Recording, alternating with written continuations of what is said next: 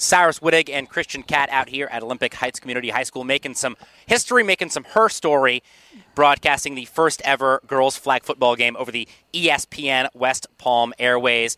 And joining us right now is the Olympic Heights flag football head coach, Paul Weiland.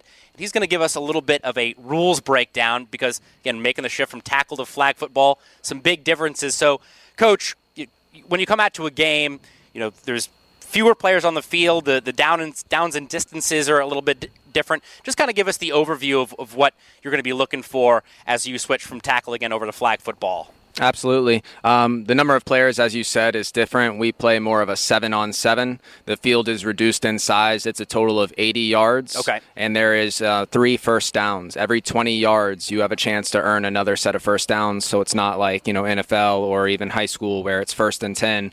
You have 4 downs to get past either the 20, the 40, which is our midline, the 20, and then get into the end zone. So hypothetically, you could have, again, 1st and 20 or 1st and 1. Really? Absolutely. Okay. Yes. How does that change the way you approach things and the way you call a game offensively and defend the ball when you don't have it? It changes everything. We start the game or every possession from the 14-yard line. So your first down is always 6 yards away, assuming you don't get a penalty. So your play calls are sometimes a little more conservative or even a little bit bigger so that you can try and strike large, knowing that 6 yards should be an easy pickup.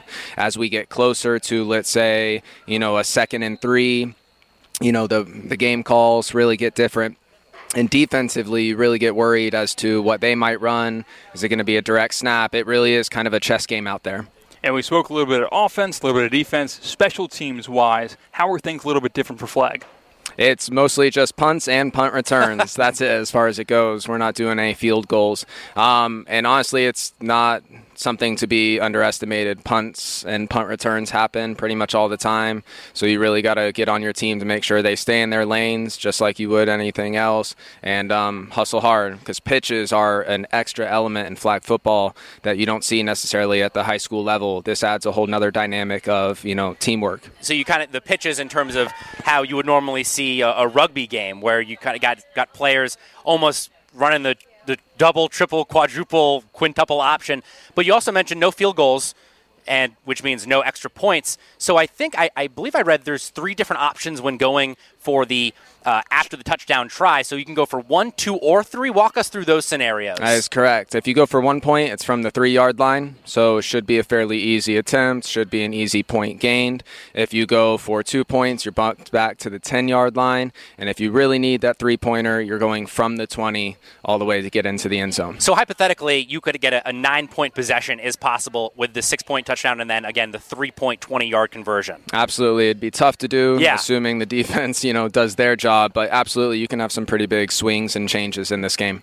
And then turnovers-wise, interceptions, fumbles, are they different? Are the same, the tackle? They are different a little bit. Interceptions are, classic and typical. You get an interception, you're yelling at them to keep running and keep going and hopefully score, that pick 6 or whatnot. In terms of fumbles, it is very different. One, you can't even put your hands on the ball as a defender if it is in the possession of an offensive player. That automatically would be a penalty, so it's not like we can strip a ball. Mm-hmm. Second of all, if the ball hits the ground, it's dead right there at that position or that spot.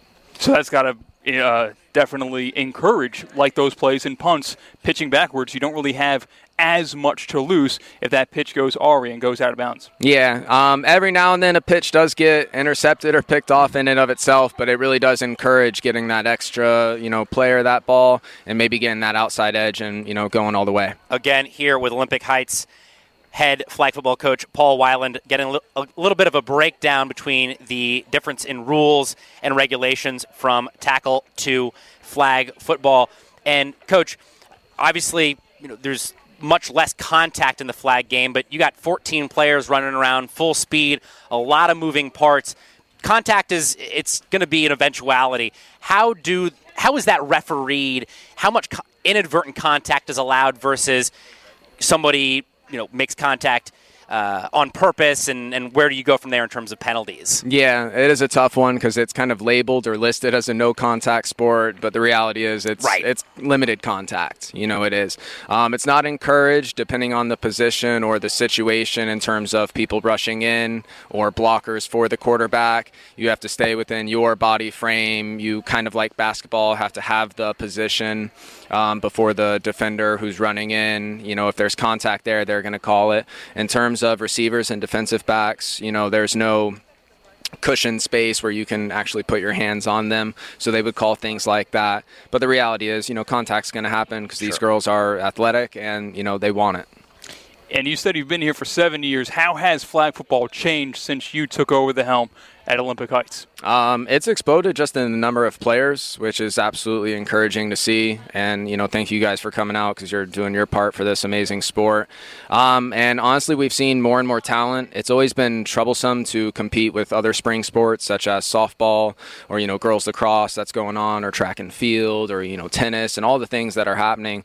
So it is challenging to try and get a group of, good athletic girls that maybe even know the game a little bit when there's so many other sports going on. So it's nice to see the game get more popular where you're starting to see athletic girls choose this over some of those other sports. Again, here with Olympic Heights head flag football coach Paul Weiland. Paul, I want to talk about rushing the passer because, again, you mentioned 7 players on the field. You have the quarterback, the center, snapping the ball, and then 5, I guess, skill players. Does the center become eligible, or does she stay to block? And how does that work? That's up to the coach, honestly. Okay. Some people choose to leave the center to try and get in the way of the rusher just for maybe a moment or two. Others will absolutely send them out immediately, and they are eligible receiver. And a lot of the times they get often forgot about or underlooked. So, if you have a fast one like, Spanish River does with AJ, you'll see her make a lot of plays. So the center is not just a snap and be done, but each coach does utilize them a little differently. And with rushing the quarterback, is it on the snap you can rush? Because I remember playing pickup football when you're out at recess and everybody goes, count to 2 Mississippi, 3 Mississippi before you rush. Do you have to give the quarterback a certain amount of time, or is it once you rush, they can run? Or how does that work? Ball moves, we move. Right. No hesitation. There is a 1-yard neutral zone. You can't go into, but no, there's no 5-second count, 3-second count. You can send as many as you want. You have freedom out there. I have a question kind of relating to getting a program started. How is that recruiting pitch trying to get young female athletes to play flag football? Because you kind of hear recruiting pitches for, let's say, wrestling coaches trying to get the best football players. Hey, we'll get you in shape for football season. We'll keep you in shape for football season. Flag football-wise, like you said, you're competing with softball, with well-established sports that go back well beyond the years that flag football even existed in the state of Florida. What's your type of recruiting pitch? My type of pitch is just letting the girls that have already played go find their friends and just tell them how much fun this game really is. So honestly, I don't have to do too much as long as I have a few girls, and then they go out and find their friends who are maybe playing soccer as well, or just they see someone who might be athletic. Because honestly, it's the girls recruiting other girls with just the talent, and they're the ones saying that, guys, this is better than, soccer that I play. Right. And it's very helpful now with NAIA collegiate football, girls flag football, becoming in their 3rd or 4th year now, starting to allow some opportunities for even scholarships to some schools. Yeah, one of those schools nearby, Kaiser University, has one of the best flag football programs in the country, and they play a lot of teams that have top 5 programs. So if you're going to play flag football and get noticed, this is the place to be, again, with Olympic Heights head flag football coach Paul Weiland. Coach, talk about this Olympic Lions team a little bit. Who are the players you're really counting on to make a big impact for you this season? Who do we need to keep an eye on as we get ready to start the 2023 year? Well, we need all our girls to stay healthy. Unfortunately, we lost one at practice yesterday, and I'm hoping it's nothing too major because she is absolutely one of our stars, and that's Lindsay Ostinoff. But honestly, it all starts with our quarterback, Kylie Morrison. She's in her 2nd year now, so she's starting to learn the system, and she's starting to find a little more comfort back there. And last week, she really impressed me with her, reading as to what routes or receivers to go to. So we need just good decision-making out of her. We must keep the ball on our side. We can't give River any, easy ones. Now, speaking with head coach Drew Imler from the Sharks, who you guys are taking on tonight, I kind of asked frame of reference, different sports, a little bit easier to look at college, look at pro film. It's all out there. He said we got to look at our own high schools. Like you look at schools in Tampa, schools around the area. Who do you look at for film? Try to discover new ideas for your own offense and defense. What do you look for? Honestly, I just go through the game tapes that we play. And then every now and then I'll go to a tournament that's usually hosted, so you can look at all levels. And, those are usually up on YouTube, or you can find at least some teams that videotaped. And luckily enough, I'm an official for flag football, so I'm kind of out at tournaments or other leagues. So all the time I see cool little play designs or little things that might, catch my flair, a little creativity starts to kind of be created. So I'm fortunate in the fact that I just get to see this game all the time. And I know Drew may have even spoken. He's out visiting games literally every free moment he has. So, we definitely take, I think, from everyone, which is great for the sport and helps us all, continue this chess match. So you said you've been doing this for 7 years. Have you ever ran a play that you learned from one coach while refereeing for them, while officiating for them, and ran it against them? Has that ever happened? I can't say that's ever happened. Okay. I definitely have taken a play or two from my brother, David Weiland, but, that's just between us. Wrapping things up with Olympic Heights head flag football coach Paul Weiland. Coach, again, very early in the season, how much of the playbook is installed at this point? How much more do you have to add, again, very early days? I'm a big believer in slowing down the volume of the playbook to ensure that they're run correctly.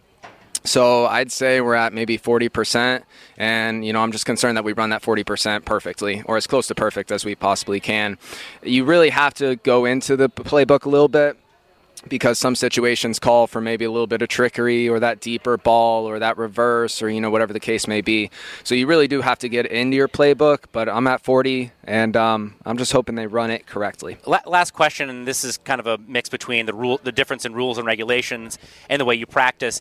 You think about tackle football, and tackle football team might only have 2, maybe 3 two-point conversion plays because they're unlikely to run more than that in a game. But again, you're going for 2 every time. So where a tackle football team might practice 2-point conversions once a week for 10 minutes, how much do you practice that stuff again, because it's such a common situation?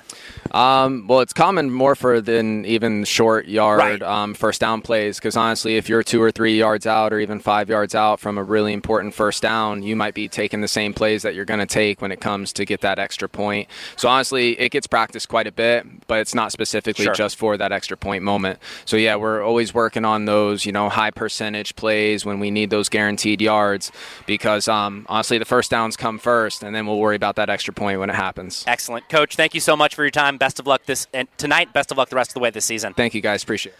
That was Olympic Heights head flag football coach Paul Weiland.